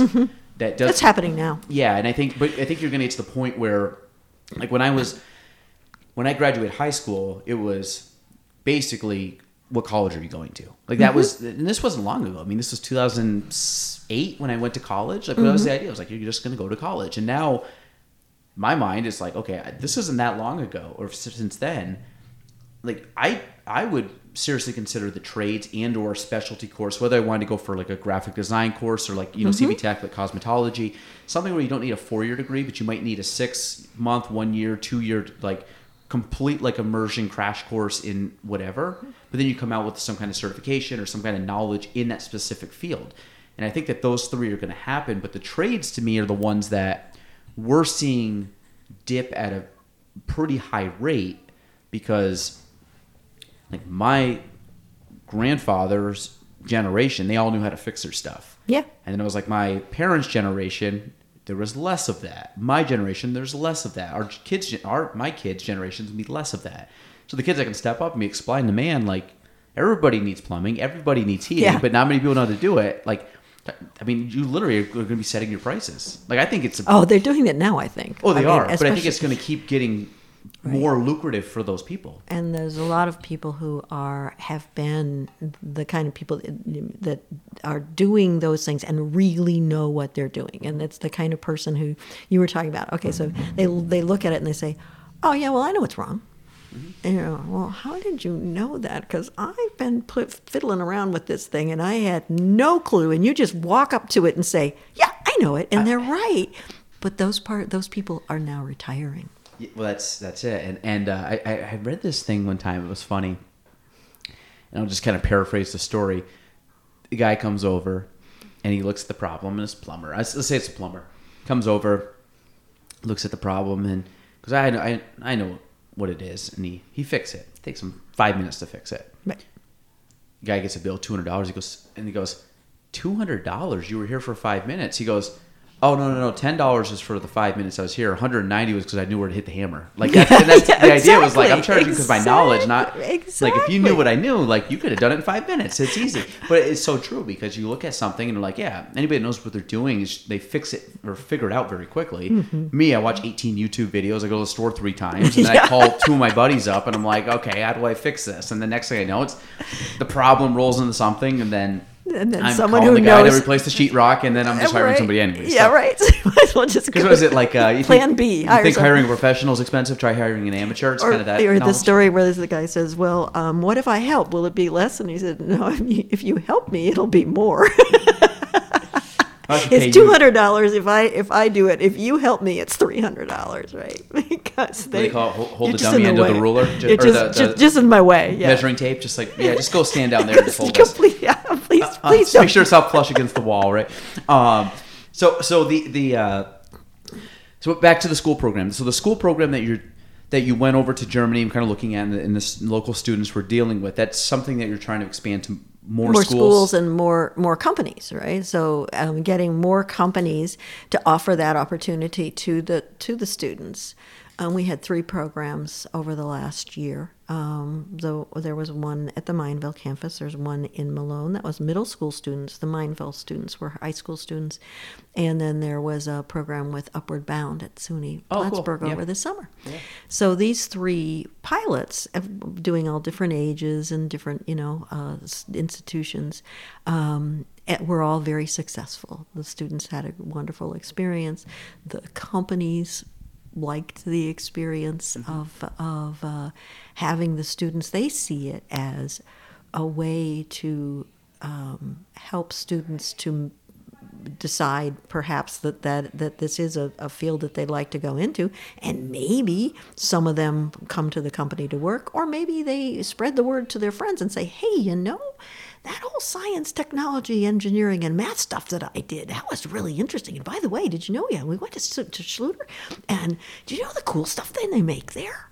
Or another company, and like we were talking about, there are so many interesting things that are made in our community. They're behind those warehouse walls that people don't know about, and exposing the students to that and helping them to also realize that working in a manufacturing facility is not necessarily, there are less and less of the, I just push a button and something happens, and assembler kind of, manual labor kind of stuff. You often see robots and things now in the manufacturing plants. But somebody needs to program that machine. Somebody needs to do the testing on the product. Somebody needs to manage the facilities. So there's a plant, and there's things that need to be maintained, and those things are all professions that people could be involved in that are not what we traditionally think of as being a manufacturing job. Well, I Tesla had one of their big events a couple weeks ago, and they introduced the AI bot. Okay. Which walks out like it's a robot. It literally is a robot. Yeah, I heard about that. Yeah, I also heard that they still need to work on that because it kind of falls over sometimes. Yeah, it's a prototype. Yeah, it's not. They're not rolling this out. Boom. But what was crazy? So one thing was, I had read that this bot is going to be sold to consumers, which it's change, right, Sue? So it's getting sold to consumers, but it'd be under $20,000. So the idea is, like, you could hire, could I hire someone here that's a robot, and that robot for $20,000 works 24 hours, 365 around the clock, and can do everything I need done? Like, talk about a massive leverage point. But Tesla's going to be putting these in their facilities. And the idea is by bringing in technology, that you're obviously replacing jobs, which means someone's without a job.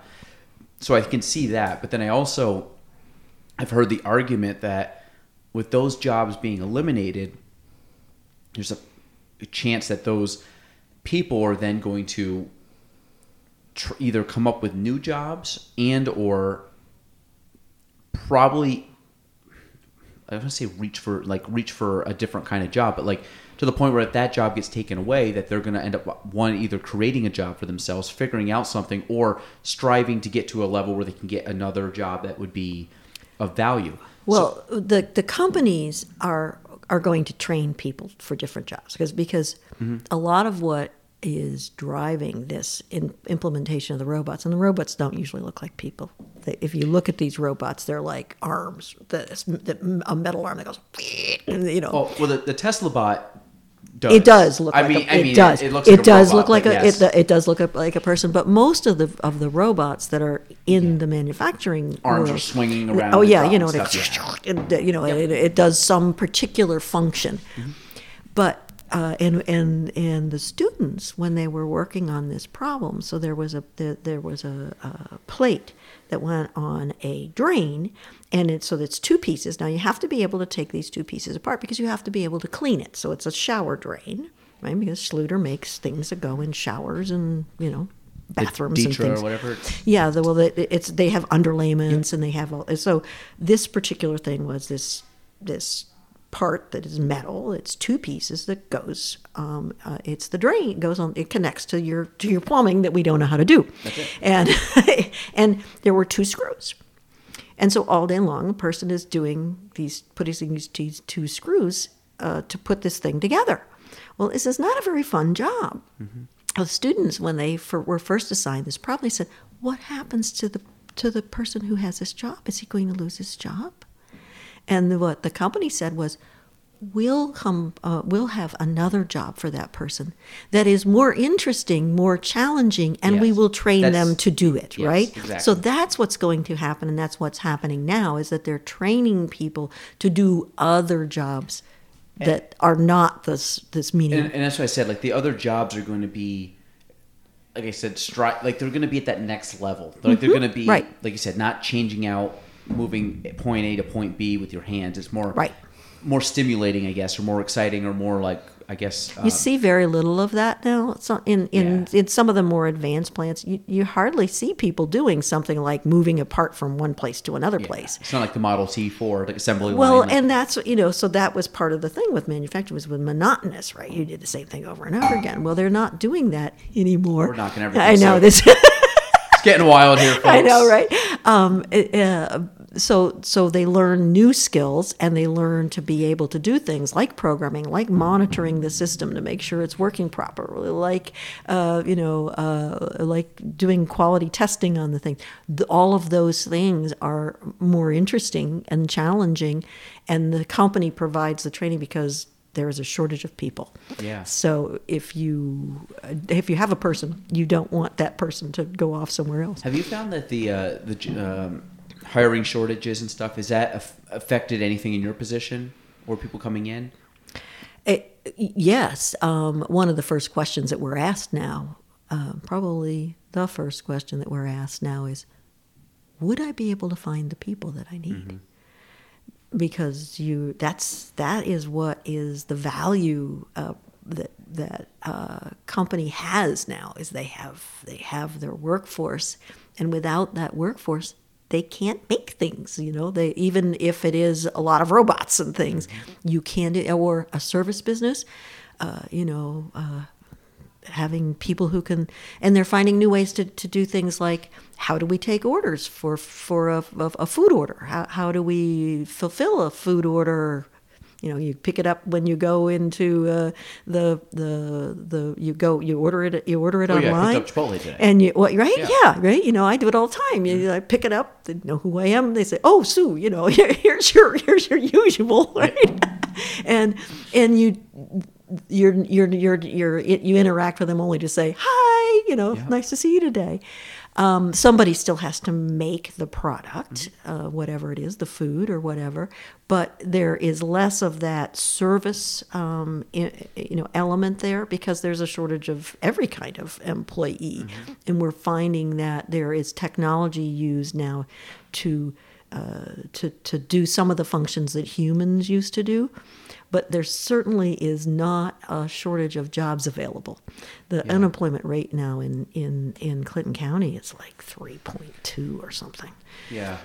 Well, I think that part of that too is if there's more, which is not a bad thing, there's more jobs than there are people, then that's where a lot of the lack of, the vacancies of jobs are too. Like, hey, I need people, but everybody's got jobs, or they're doing something different, or they took, like I said, the pandemic, they knew they didn't have to work at the restaurant, and now they want to start their own thing. They can do it online and make the same amount of money, and don't have to change out their pajamas. Like, there's and there's perks. There's some work perks there, There you go.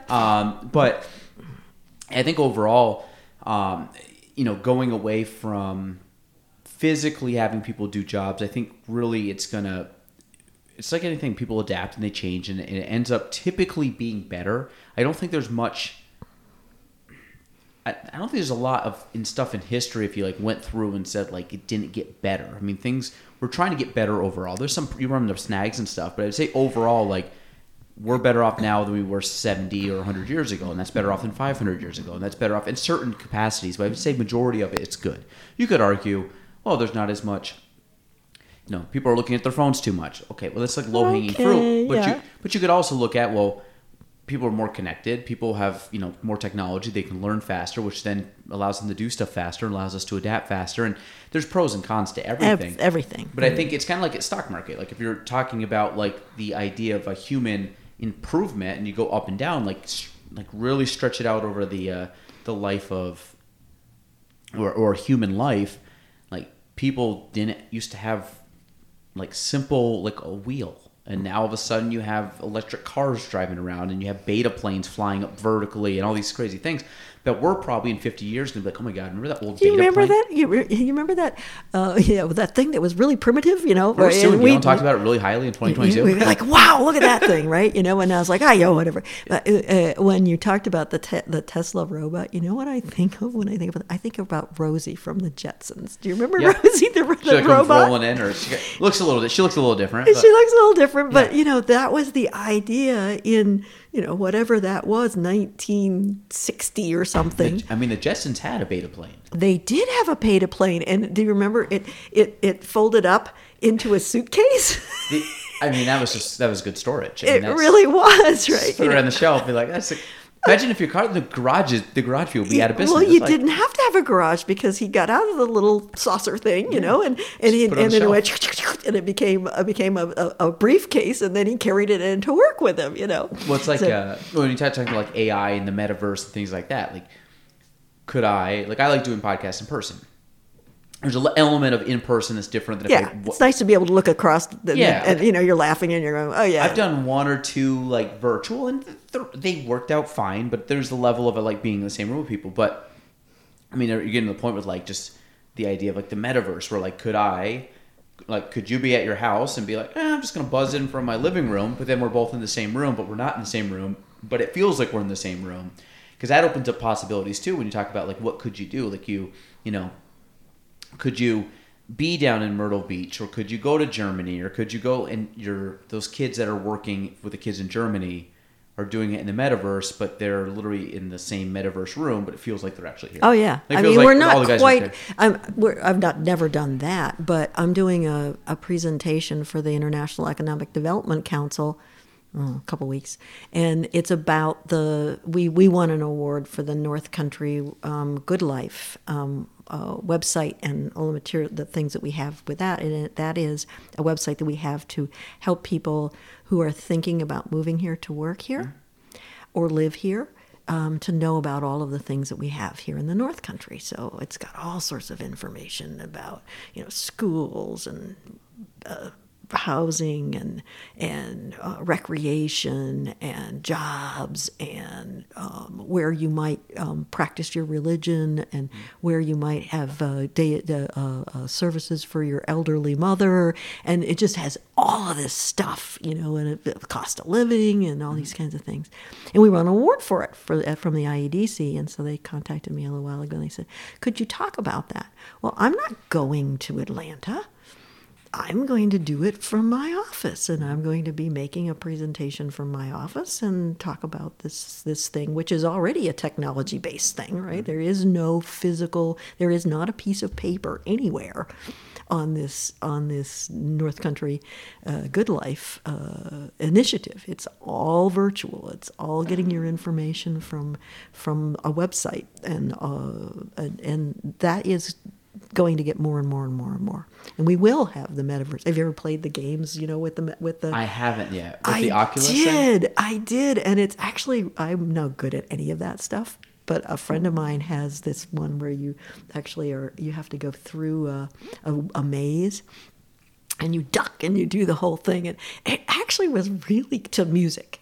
And it was Imagine Dragons was and it's a really fun beat. Pumping you up. And so you're ducking and you're weaving and your whole thing, and it's amazing how fast you adapt to. Yeah. Oh, like you're in that world now. You're in that world, right? And it seems real. It actually, you feel like you are in that maze, and you're not. I mean, like selfishly, like I like playing golf, and we live in a terrible area for golf, meaning like we only get a few good months out of the year. Like I'll put some glasses on, and I'll just swing a club that has a sensor on it, and I'm just I'm just in my own little zone with glasses. And I'm actually playing a course. Yeah.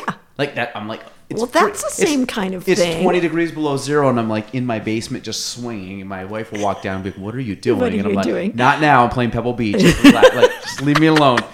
That's a good one. But I think that's coming around. I've the never bend. played the real one. I've only played the virtual one. I can't afford to play the real one. No, but it's like one of those deals that it's just like the possibilities are really cool when you think about it. You let your mind expand, and I'm like, I mean, I won't come up with that. I don't really want to, but someone will, and I'll pay them to play it. Like that'd be cool. Like I'll get the headset, and I'll look like I'll be. The whole techie stuff is fun, right? You know, I mean, I embrace it, and I think it's fun when you realize the technology that's out there that you don't even know about, and then you come across it, you're like, when did when did this come out, and two, how have I not heard about it, and three, when can I get it? Because it's like just makes your life easier and really, or more fun, or relaxing, or more efficient, or whatever. Yeah, and it's like sign me up if it's any of the above. I don't know. I just think that stuff's really cool, and there's so much things out there, and again, it becomes more consumable and becomes more easier to get, and it becomes more cost efficient, and over time, like something that you're like, I can never afford that. Now you're like, that's not really not that bad. Like it's not that bad after it's been out for a little bit, right? Yes. The technology comes down in price, and they have to invent a new thing so we can pay lots of money for it. I love Apple, but every year or 2 years they come up with some one little new thing, and then there's another $1,000. Like, nah. Like, I run my phone to the ground, and then I switch it. But I still have an Apple II watch. They're on 7 now. Hold strong, Sue. Right? It still works. Why do I need a new one? Well, it was funny when I pulled out one of my old phones. I forgot. I don't even know which model I have now, but I have an iPhone. I pulled up my old iPhone. My old iPhone, the whole thing fits inside the screen of that iPhone. Oh yeah. So you're like. So when I first had the iPod, and you're like, when I went down to like the Nano, I actually used, was it yesterday? I forgot. Yeah, those were only about an inch by an inch. It was like it was a very thin profile, and all it had was the center button, and you just moved your finger around. Yeah. I think I had the Nano. I had one of those. And the iPod Nano, and there was like the shuffle, and I hated the shuffle because you didn't know what song was next. But the Nano is like, if I want to hear Imagine Dragons, I'm going to go find Imagine Dragons. Right. Now the crazy thing is, like, you open up your phone and have Apple Music, and I'm like, what song? Let me just download it right now. And if I can't remember what it is, then I just do a search, and then it comes up. Yeah, because I knew 2 words of the song. I know like 3 of the correct lyrics of the song, and then I'm like, good, found it. Like that's the song I want. And I'm like, wait, that's what they've been saying all these years. But I think exactly. Yesterday I was saying something. I was like, I'll get it on CD, and I'm like, oh no, you won't. No, you won't. Not a CD. Yes, I know. I'm gonna get it. I'm gonna have it stream right to my phone. It's just crazy that with all this, like, I'm looking at CDs now at my house. I'm like, what am I gonna do with those? I'm like, oh my god, I love that album. I'm like, why don't I just go on my phone and plug it in, and they bring up that album plus the other 5 that I never bought back then because they were all $12 each, and I had no money. Like, that's what I'm gonna do. I'm gonna buy the whole catalog from every single person. Or you'll like watch a movie, like Netflix had this thing on a CCR, and I started watching it, and I was like, great. I'm like, oh my god, awesome. Then I went to CCR, and I was like, I forgot they had this many songs that were that good. So I started listening to them. That was just the playlist for the day. It was just like John Fogerty, just like jamming out. Like, I mean, it was good, but it was like, I never, like, back then I'd been like, oh, I'm going to go to like the record store and buy my CD and then the go. record store. Remember the record store? Yeah. It was kind of fun. I don't mind I'm not as big on the record store. The one thing that I really miss, because they're depleting, is bookstores. I love bookstores. Oh yeah. I'm a bookstore guy. Yeah. I could get lost for hours in a bookstore. I love to actually look at the books and read the back of it and then the flap and find out open it up and see how big the font is. And like, I like that one. The other one's too small. I buy. As you get older, that gets worse. I know. There's nothing I buy more in life than books.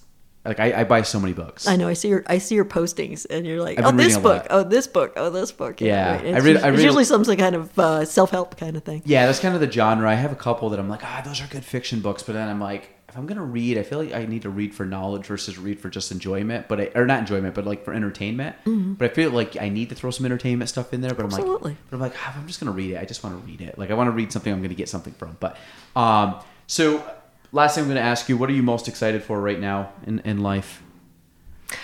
Oh man. Well, I have a granddaughter who is a senior in college, and she's going to be a teacher. So she's going one more year after this, right? A 4-in-1 program? The 4-in-1 program. And What's her, do you know what major? yeah, she's a elementary school teacher is what she wants to be. Okay, yeah. nice. And my grandson is going to graduate from high school this year, and it's just fun to watch them as they grow and as they find their way. Yeah. And they're people that now they were these little tots, and now they're grown-ups almost, and it's so fun to watch them, and the pride that my daughter and my son-in-law have for their children. I'm excited about that. I guess that's a grandma thing, right? Well, I think it's the full circle of like you get. Like I have a different perspective having kids, but also a different perspective of my parents and my grandparents now that I've had kids. Uh-huh. So like you have kids who have kids, so I'm assuming just a whole nother level perspective, which is cool. Right? It's just fun, and I do so much with my work, and I love my work, but I just find that exciting that they're just wonderful people. Yeah, that's. Yeah, if nobody's, Sue is beaming. She's almost beaming as much, or I should say, the most you've beamed, even though you've been beaming the whole time. You've been talking about economic development. So, but Sue, we'll wrap it up there. Always love talking to you. I love talking to you too. It's always fun. It's fun, but I think like people, if they listen, like you just realize that I call Sue. There's a few people in the area I just consider thugs. Like thug meaning like they like own it. Like they know what they're doing. I don't think I've ever been called a thug before. Sue's a genuine thug of economic development. That's so funny. You don't mess with her. She knows what she's doing, and she's very good at it. So there's a few people that I'm just like, they just listen to them. They know what they're doing. That is so funny. You are, yes, you're a very good asset for the North Country and Chamber and all that good stuff. But and the school program, obviously very cool and everything else. If anybody wants to check out more of Sue, Chamber of Commerce, you can reach out to her if there's any hopefully there's people listening that want to do business and Sue's your gal. Give us a call. The Chamber Economic Development team will be there to help you. Joel and myself. The bat symbol comes out and they all come flocking out and make it. Joel, I didn't even get into this. I wanted to mention this. We'll save it for another day, Sue, and I'll probably have to have him on. Joel's videos are fantastic. Aren't they fun? They're amazing. I was there when he was making them. I was there, as we were doing all on the job setup. with Joel. On the job with Joel, They're incredible. They were just so much fun to do because he's doing all these things, showing how to do this work, and they're having him do these things. I feel like I almost don't want to admit to Joel the amount of time I've watched those videos. They're fascinating. Like I never thought I'd be as excited to watch Joel like connect wires, like, or use a drill or a screwdriver, or and he just made it fun. I think to listen to, and that's another one of those things. You're like help people to see the experience of doing that. It's the exposure. You bring knowledge to it. Like you that Vapor Rail doing something, and Billy Jones was there, and they're doing. I forgot exactly what that project was, but. You had a couple of people there. They helped him out. They showed him what to do, and next thing you know, they're kind of like doing. They were doing Yeah, I wasn't actually there for that one, but I did watch it. They were doing the lamination on the window. Yeah, there's a bunch of weird. I mean, and that's what it's hard to explain because half the stuff you don't even know what they're doing. It's like I know they were connecting wires at one place, and he was talking about how to do the wires. I think it was for the train, and it's like.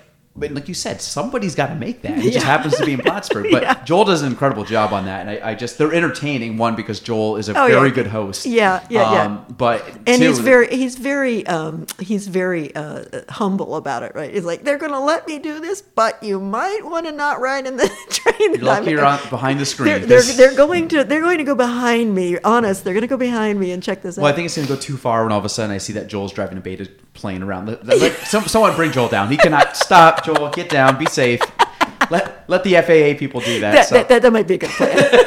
All right. We're going to end there. Episode 208 of the Galen Trombley Show with Sue Matton. We're out. All right. Thanks. Thank you for listening to the Galen Trombley Show. Be sure to subscribe, review, and share the episode. You can follow me on all social platforms at Galen Trombley. Thanks for listening.